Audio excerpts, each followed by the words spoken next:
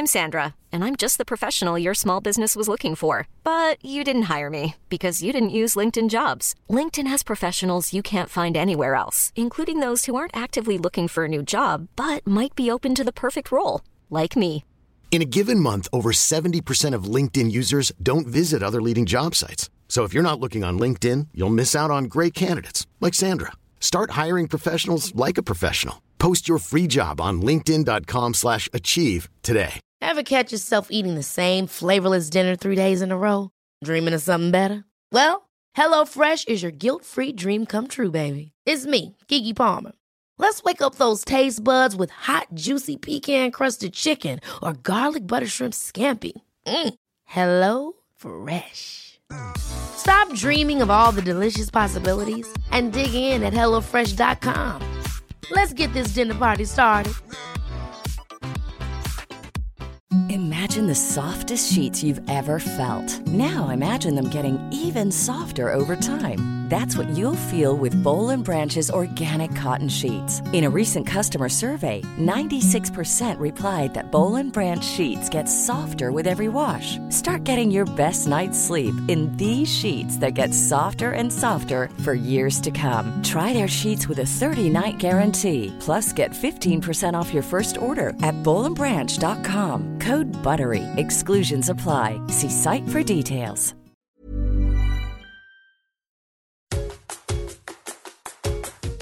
Hi, welcome to Parenting the Adlerian Way. I'm your host, Adlerian family counselor and parenting expert Allison Schaefer. Each week, I answer your burning parenting questions to help reduce the stress of parenting one tip at a time. We'll explore Adlerian psychology together and learn methods of child guidance for raising a happy, confident, capable, resilient child. Hi, it's Allison, and welcome back to the podcast. Before we dive into the Q&A, I wanted to just give you a little heads up that I have registration open for a live webinar February the 23rd in the evening, Eastern Standard Time, to help parents address sibling rivalry, sibling fighting. There have been so many people that have told me that their kids are at each other's throats. They're either being physically violent with one another, they're being rude to one another, name-calling, stepping into each other's bedrooms, disturbing them when they're trying to do online studying, that it's one of the main sources of chaos in the home right now. And so I've got some tips and some techniques to help you identify when to step in and when to step back. And if you do step in, how to do it effectively. And so please check out the link in the show notes for the registration for that event that will be coming up soon. And so let's get going. Thank you again for your questions. You can always email me your questions at allison@allisonschaefer.com. Again, I'll put that link in the show notes. But here we have my husband and I met with you a few years ago regarding our son. He was 5 at the time and he was having some trouble. Well, now he is 8 years old and I'm faced with similar problems again. I find that as a child, he is very difficult accepting apologizing or accepting that he has done anything wrong. He will avoid, distract, or even defer the onus onto anyone else, but will not be able to take it as his own. I feel that this is starting to impact his behavior now because knowing that he needs to apologize but not doing it, I think also makes him feel bad, and honestly, it leaves his dad and I yelling at him a lot. I hope you can help me figure this out. Oh, the need to apologize. I certainly understand that as parents, we would want to socialize our children, to have the social compunction to own up to our responsibility in a problem. And if we have made an egregious error or hurt somebody, that we apologize and make amends. And that's good socializing. I completely understand that. But we have to differentiate the difference between developing a child's remorse and developing a social etiquette, meaning the more important of the two, and of course we want both in the long run, we're doing the long goal of parenting, not the short-term goal, but the long goal of, does he actually feel badly? Does he see that he's made an error in his way? And that he wants to clean that up by saying, "Oh, I am so sorry, I didn't mean to spill my milk," or "Oh, I'm so sorry, I was late and left you folks waiting for me, and that was an inconvenience to you." So having that remorse is about empathy and understanding that you've made an impact on somebody else, and wanting to acknowledge that. So first I would say, do you think that he is aware of the impact that he has on other people? Is he aware of the impact? Now, kids can be aware of the impact, but when we point it out to them, if they perceive it that we are just showing that they have made a mistake, they might be trying to protect their ego in that they do understand they shouldn't have spilt the milk. They do understand they've inconvenienced you or they shouldn't have taken the toy. They understand it, but they're protecting their ego by saying, I don't care. I didn't do it. She had it first. And we have to really tease out the difference between whether or not they are covering up and using a coping strategy to protect a tender ego by deflecting, or whether or not they are really obtuse and they haven't been made aware that they're missing some social skills. And so most of the time, I find that unless you have somebody who's really sort of like on the autism spectrum or just really having those social skills deficits. And there's, for sure, there are people and we have ways that we can train them and work with that. But the majority of kids and the way that you're describing him is that he's really a person who is just using an ego defense mechanism. And so he doesn't want to show his mistakes. He wants to look superior. He wants to, mistakes are seen as something that reduces his value and worth. And so when you get somebody who refuses to apologize, it's often because they're just refusing to be compliant to the request or the demand to be subservient, to be made to do. So when we say you're sorry, it's like any other command request. It's like, hang up your coat, wash your hands, sit at the table, don't get up. Say you're sorry. It's like, oh man, people are always telling me what to do. And so I find that it's easier to just work on the remorse piece and model the saying I'm sorry. And eventually they will model your behavior and it will just naturally and authentically come out that they are sorry. So I don't demand the repeating of the words, because what you're going to get is this very disingenuous, I'm sorry. There, are you happy? You made me say it. I truly believe that if we go to the Adlerian tenet of never teach a child something they already know and never, that's discouraging. So to say you're sorry, that reminder, that prompt is sort of saying, I don't trust you to have known that or learned that yet. And I believe they have learned it. They've been around it. They know that that's the next thing. And what I want to do is to stimulate them to want to feel like contributing that little bit of saying they're sorry. So I would model it and I would start addressing more. Why is their sense of self-esteem fragile at the moment such that they can't tolerate mistake making? That means that they're discouraged. There's a discouragement factor there. There's a lack of courage, the courage to be imperfect.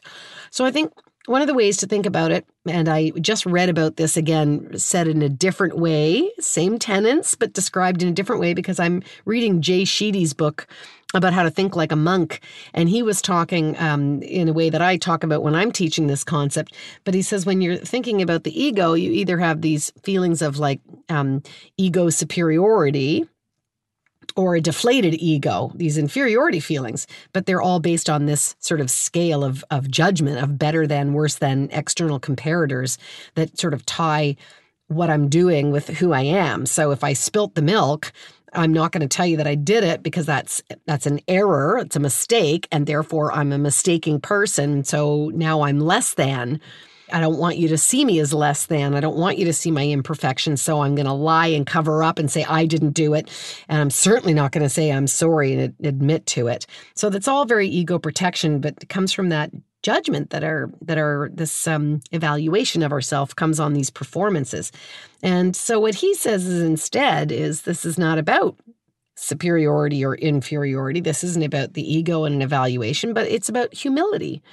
And humility is the idea that every human being is a lifelong learner And there's things that we have mastered and things we haven't, things we are learning, things we haven't learned yet. We're just stumbling away with our imperfections. And of course, sometimes we're going to make mistakes, that it's an inevitable part of life. And that we're comfortable with mistake making and that we don't fear judgment around it. And when we get comfortable with that and that humility and understanding it's the nature of life, which is kind of philosophical for a little kid, but so much of what they're piecing together in their mind comes from the kind of reactions and responses that they get from their parents and their teachers and other people around them. So I would definitely learn to be a master encourager, that we want to show them, we want to model making mistakes, we want to show them our imperfections, we want to be have humility in the way that we go through life, and we want to really separate the deed from the doer. That sense of accomplishment is not what makes you a better or worse people. There's no better or worse people. So it's reflected in so much of how we talk to our kids, how we quietly appraise them that we don't realize. We're judging them all the time. And to talk in non-evaluative, non-judgmental language to children is a real chore. It's a real craft. It's like you really have to replace your brain with somebody else's brain because it is so wired into us in how we talk to children. And I can tell you that one of the most controversial posts on my website is about praise versus encouragement and why we should never say, "I'm so proud of you." And in that post, a lot of the people are commenting, my parents never said they were proud of me. I would have loved to have heard that my parents were proud. And if you're somebody who didn't get that validation from your parents, I could see why you would want to correct for that and make sure that your child was absolutely validated. But what we do is we end up passing the baton from generation to generation with a lot of language that sort of says, you're okay when you're pleasing me. You're okay when you're living up to my mark. I'll tell you if you're a good boy or a bad boy. Good boy, you hung up your coat. Oh, good girl, you did just what I said. Oh, yay, you got 100% on your math test. You're so smart. All of those ways that we talk to kids are so evaluatory and, again, does okay for a while for the kid that's hitting all the marks. But think about the kid who's not so sure. They're not getting 100% and maybe they have a learning disability or maybe they have some impulse control or, maybe they come from a quiet family and they're kind of loud and bombastic. It's very easy to get feelings of inferiority and that you're not measuring up to the way your parents have this vision for you. So I would say, let's find out, let's look, focus on his strengths, focus on the qualities that he does have, downgrade the parts of himself that he's still working on his growing edge. Just work on that strength part. Improvements, his efforts, stop thinking about achievements so much as just the being with him parts, the character traits, being kind, contribution, caring for others, and have faith that when the inferiority feelings go and he gets more comfortable with mistake making, more comfortable in his skin, then he's going to own up to some of that responsibility. And the words, "I'm sorry," will come free flowing. So I don't force kids to say it. Sometimes I will say, could you let me know that won't happen again? Or could you let me know what you've learned from this? It's still sort of achieving the same kind of thing. And if I'm embarrassed because I'm in public and maybe they've done something to somebody else, and I'm embarrassed that my kid doesn't apologize, I might just speak for myself. And I might just say something like, well, we're still working on that. Or I can tell from his face that he's feeling badly about that. So you can, even though the words aren't there, we can still address it rather than saying, come on, say you're sorry to that little girl. So there you go. I hope that helps. That was a bit more long-winded than I thought. Next question. My partner and I separated 5 years ago, and the arrangement was that she would keep the house in the city where the kids go to school, and I got the cottage where I now live. This was our way of splitting the assets. We have shared custody, so they're supposed to be with me every other weekend. This did work out initially, but my girls have now become teenagers, and they are starting to moan about leaving their friends in the city to come to the cottage on the weekends. I understand that they want to be with their peers and their boyfriend crushes, but I also feel that I pay child support and hardly see them and that I'm also entitled to my time. They are 14 and 15. Thoughts? Well, I certainly can understand that you want to protect the time that you have with your kids. And yes, you are co-parenting and you need to have time and experiences with them. But the problem is that in adolescence, to your point, they're going to want to be with their friends. They're going to want to have a priority that's a little less about the nuclear family, and that's developmentally appropriate. It doesn't mean that we abandon having a relationship with them, but it does mean that we're going to have to maybe do some things differently. And it may not be the old patterns. And so, yes, it is time to reevaluate your arrangement. And I don't know what that might look like, but I would sit down with the 14 and 15-year-old, and instead of just showing up with a new arrangement, I would actually just arrive with the problem and say, here's the dilemma. I love you. I miss you. I want to have time with you. I want to make sure that we have a good relationship. And we can do some of that by distance, obviously, but we also really need to spend some in real life time with one another. And yet I understand you've got friends and depending on, we have COVID right now, but whatever, part-time jobs and other things that are going to be demanding your time more than just me. So what could we do to assure that we make this work in a way that that's best for everybody? So I think just putting the problem out there with the kids and, see what they come up with. To your point, what you don't want is, I'm entitled to this time. It's my weekend. You will get in the car. You will come. And then if they sit there all angry at you, the thing about relationships is you can't mandate love. You can say it's my God-given right, and you can pull out the separation agreement and the parenting plan, and you can show them in black and white. But that doesn't make them want to be with you. It doesn't make the relationship better.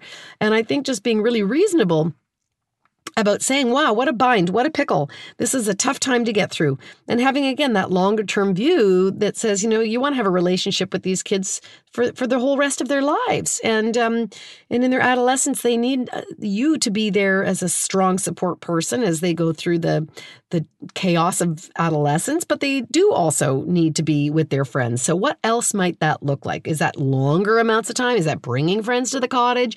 Is that swapping and you staying in the matrimonial home and the other partner going up to the other cottage? Again, it's about brainstorming and seeing what the kids will come up with and not feeling so much that you are you don't internalize this as a rejection of you, or that your ex is not being supporting or being alienated. Nothing like that. It's just simply new day and age.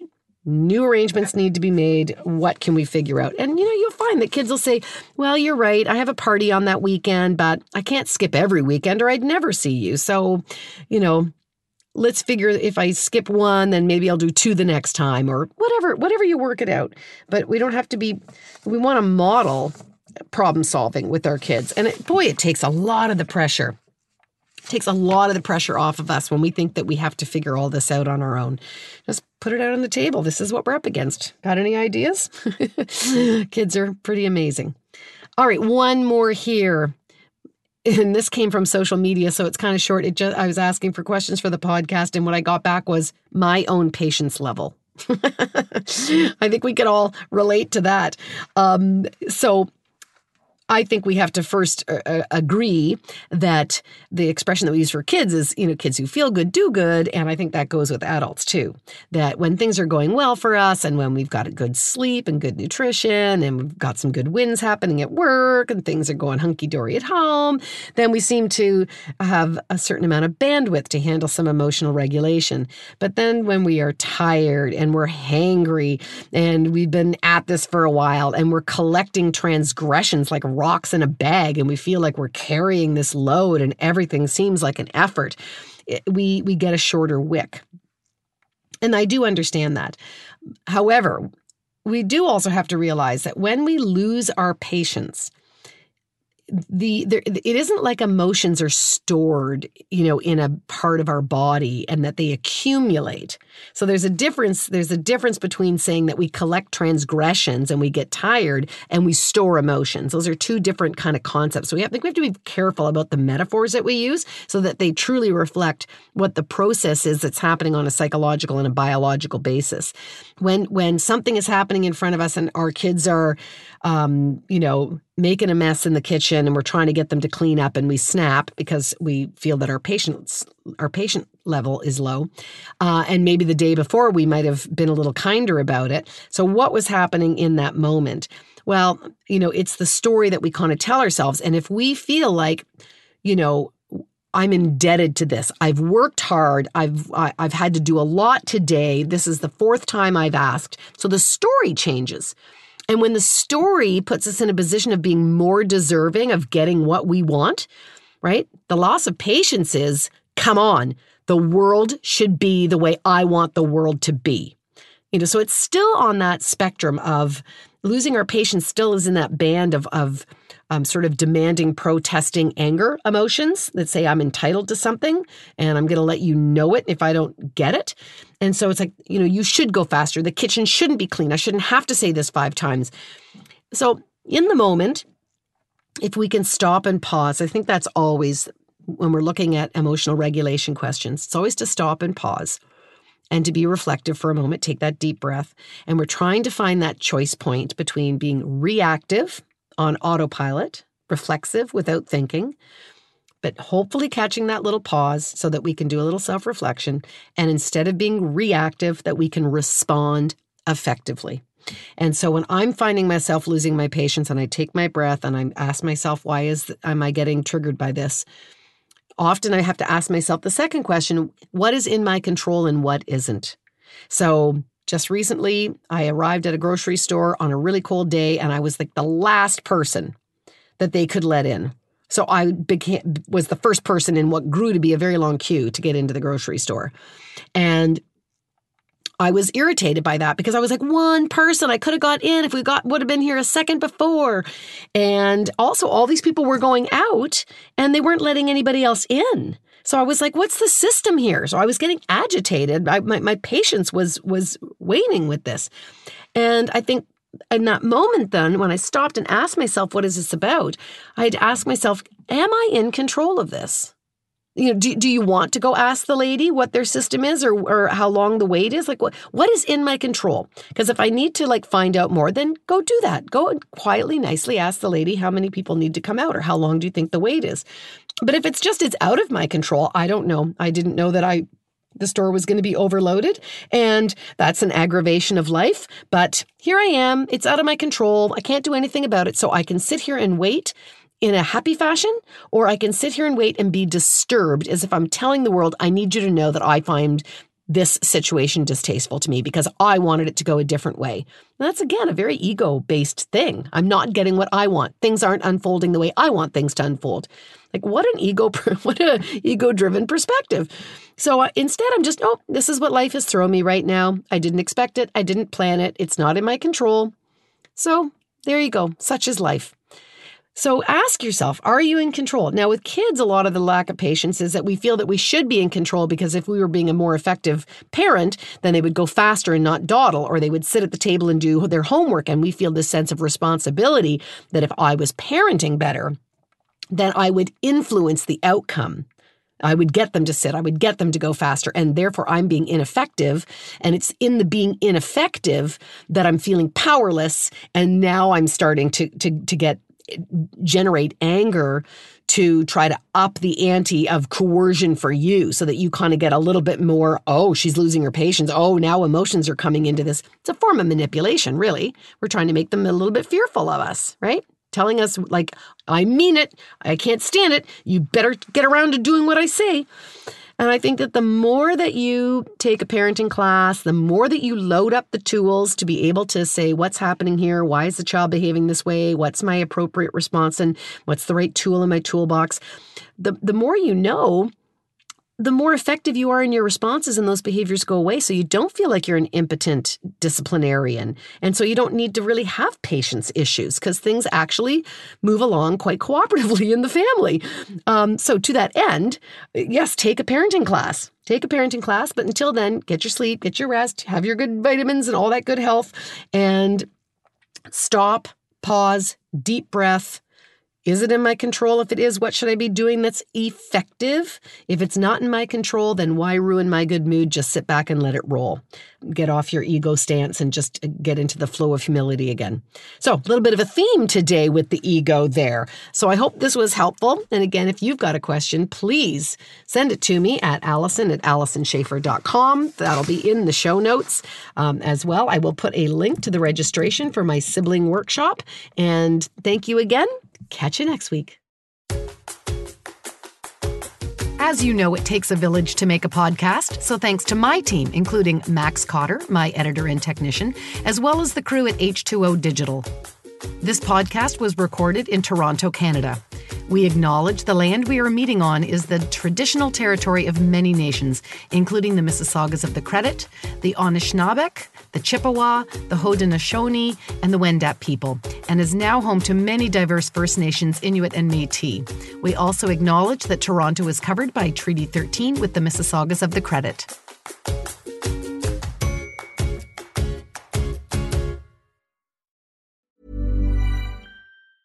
Ever catch yourself eating the same flavorless dinner 3 days in a row? Dreaming of something better? Well, HelloFresh is your guilt-free dream come true, baby. It's me, Keke Palmer. Let's wake up those taste buds with hot, juicy pecan-crusted chicken or garlic butter shrimp scampi. Hello Fresh. Stop dreaming of all the delicious possibilities and dig in at HelloFresh.com.